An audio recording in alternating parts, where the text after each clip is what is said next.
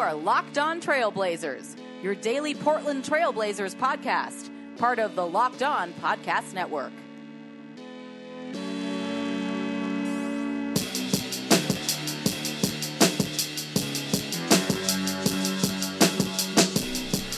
Hello and welcome to a November 17th, Saturday edition of the Locked On Blazers podcast. I'm your host, Eric Garcia-Gunderson, editor and writer at LeBron Wire, also a writer for the Associated Press, former Blazer beat writer at the Vancouver Columbian. Welcome back to the show. It is a Saturday. The Blazers started their 6-game road trip that will take them all the way through Black Friday and Thanksgiving. They will be on the road for the holidays. And, well, Damian Lillard won't be on the road. He will be in the Bay Area, so it works out for him. But the Blazers start their 6-game road trip against as I mentioned, a revitalized Minnesota Timberwolves team, as Minnesota knocks off Portland 112-96. The difference in this game had to be the three-point line. Minnesota goes 12 of 28, shooting almost 43% from three, whereas Portland was 8 of 29 from three, shooting 27%. And when your highest volume three-point shooters, Damian Lillard, CJ McCollum, and Al-Farouq Aminu, the guys that shoot the most threes on this team by volume, Aminu was 1 of 5, Lillard was 1 of 7, and CJ McCollum was 1 of 4. So you get a combined 3 three-pointers out of those three guys. That is it's really hard to win that way. And the Timberwolves, like I said, look more whole right now than they have at any point. They got some threes from Andrew Wiggins, who's been shooting the three well this season. Karl Towns hit some threes. Robert Covington, one of their new additions from the trade, hit 4 3-pointers. So it was just a game where I think it's not really a good time to run into Minnesota, as weird as that is to say. Even though they lost Jimmy Butler, I really do think that just not having that guy there is just making for a more enjoyable workplace. Also, they had the Prince jerseys on. Kevin Garnett was in the audience in Minnesota. So there was a lot of things going their way last night as far as the atmosphere and also the circumstances. So while Portland didn't play well, they had a really rough game. Evan Turner with probably his worst game of the season, 0 for 3, 0 points, and he had 4 assists though, so that was still there, but he just could not make any shots. It was fun getting to see some Anthony Simons minutes though. We got some real Anthony Simons time. He was in the rotation legitimately, and with Seth Curry being out, which we're going to talk about Seth Curry and his injury and how long he's going to be out in the next segment, but Simons really stepping in and looking ready to play. He was a +9 in the game, and he was really solid all in the minutes that he did play. So it was impressive to see him out there, only 19 years old and already playing NBA basketball with a pretty good team in the Blazers. So Portland loses. It was obviously, you never want to lose, but this was a tough way to start a road trip against a Minnesota team that was really, really good, and Wiggins really, really played well for Minnesota. He had 23 points, 5 rebounds, and 4 assists, which is, for Wiggins, that's, he hasn't had a lot of those games where he's bringing it and filling up a lot of different categories on the stat sheet. So, it's just tough to lose that game. You never want to lose games, as I mentioned, but they were outplayed easily, and Minnesota deserved to win that game, and Portland just didn't do enough things to win it. Jake Layman also had a tough night. He was 1 of 5.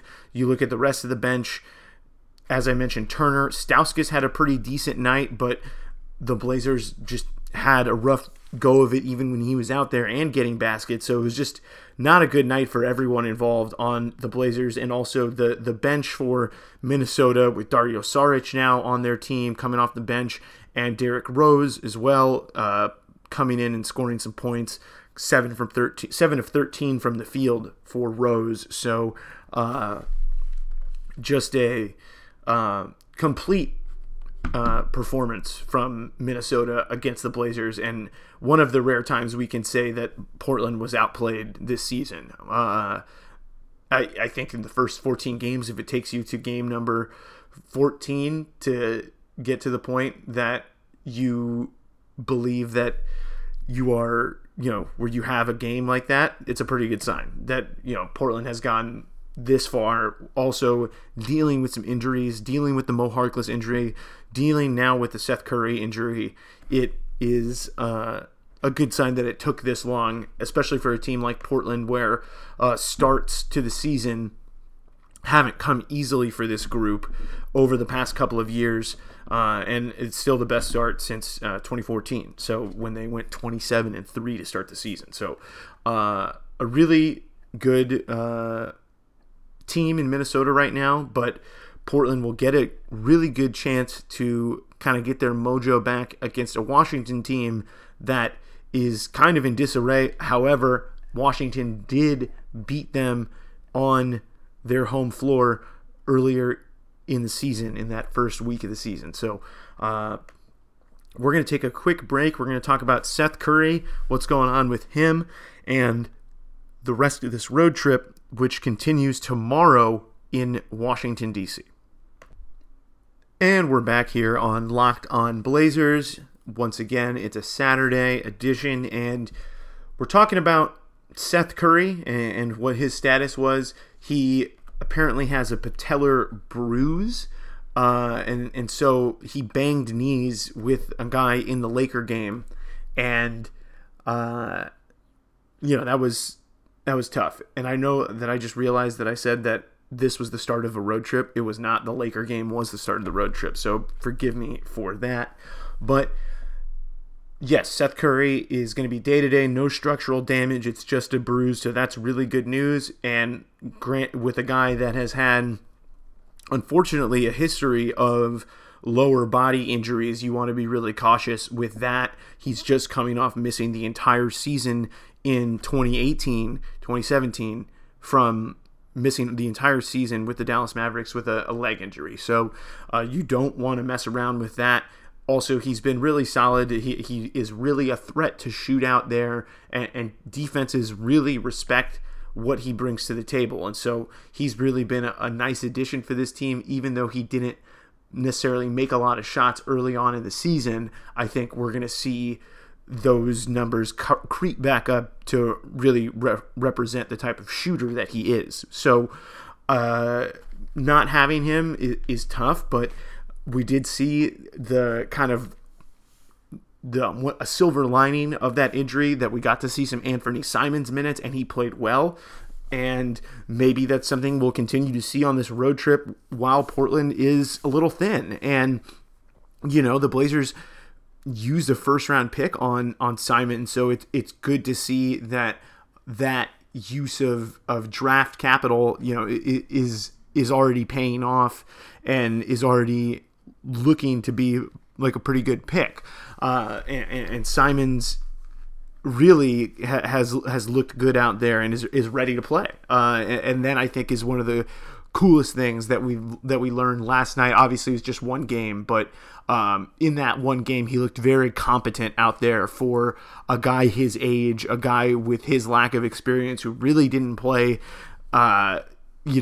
organized basketball. I mean, he did, but it was like, he was basically playing in high school. And so really good sign. And I think it's a really good sign that Curry's injury is not serious. It's not structural. It's just a bruise.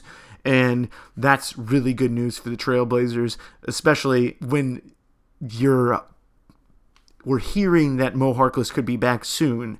And so Portland not having any other injuries to kind of drag that down would be nice. And obviously it's the NBA, and it's hard sometimes to stay healthy for an entire season. It doesn't happen because players get injured all the time, but Portland has dealt with their injuries, and they're also going to be pretty close to full strength soon, it seems like. As I mentioned a couple episodes ago, Harkless told Jason Quick he could come back, but I wouldn't rush it. But it does seem like he's moving better. He's doing more work, and he's not hurt. He's not feeling any pain, which is really good. So the Blazers will get Harkless back, then they'll get Curry back, and then that'll really be kind of the look of what that team looks like for the rest of the season when they're healthy. So we'll get a really good idea of just how good this team can be, I think, when Harkless comes back and when Curry returns.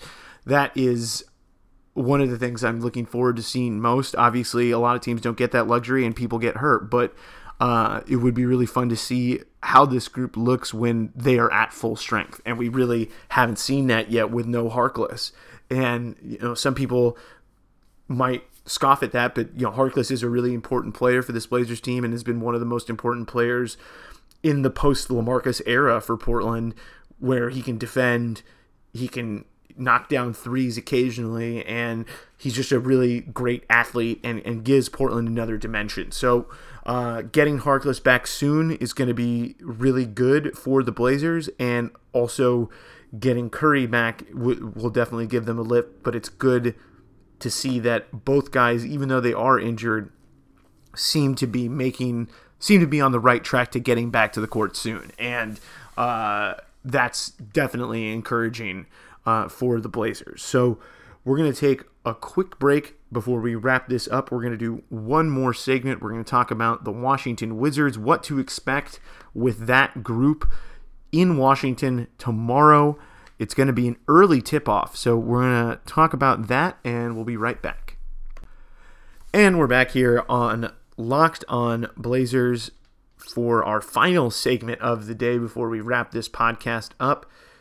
Portland continues their road trip with a game against the Washington Wizards, a Wizards team that is in disarray, though they have kind of sort of bounced back a little bit. They've won 4 out of their last 6, and they are kind of back in the mix, but they're still a bad team. And John Wall and that situation with Otto Porter and Brad Beal, where it just seems like everybody on that team is just kind of looking out for number one, and it kind of leads to a disjointed group as talented as they are. They have Dwight Howard, who's back, and he still is dealing with some injuries. My buddy Fred Katz actually wrote a really great story for The Athletic on how Dwight Howard can't sit down on chairs right now, and he has to lay down to eat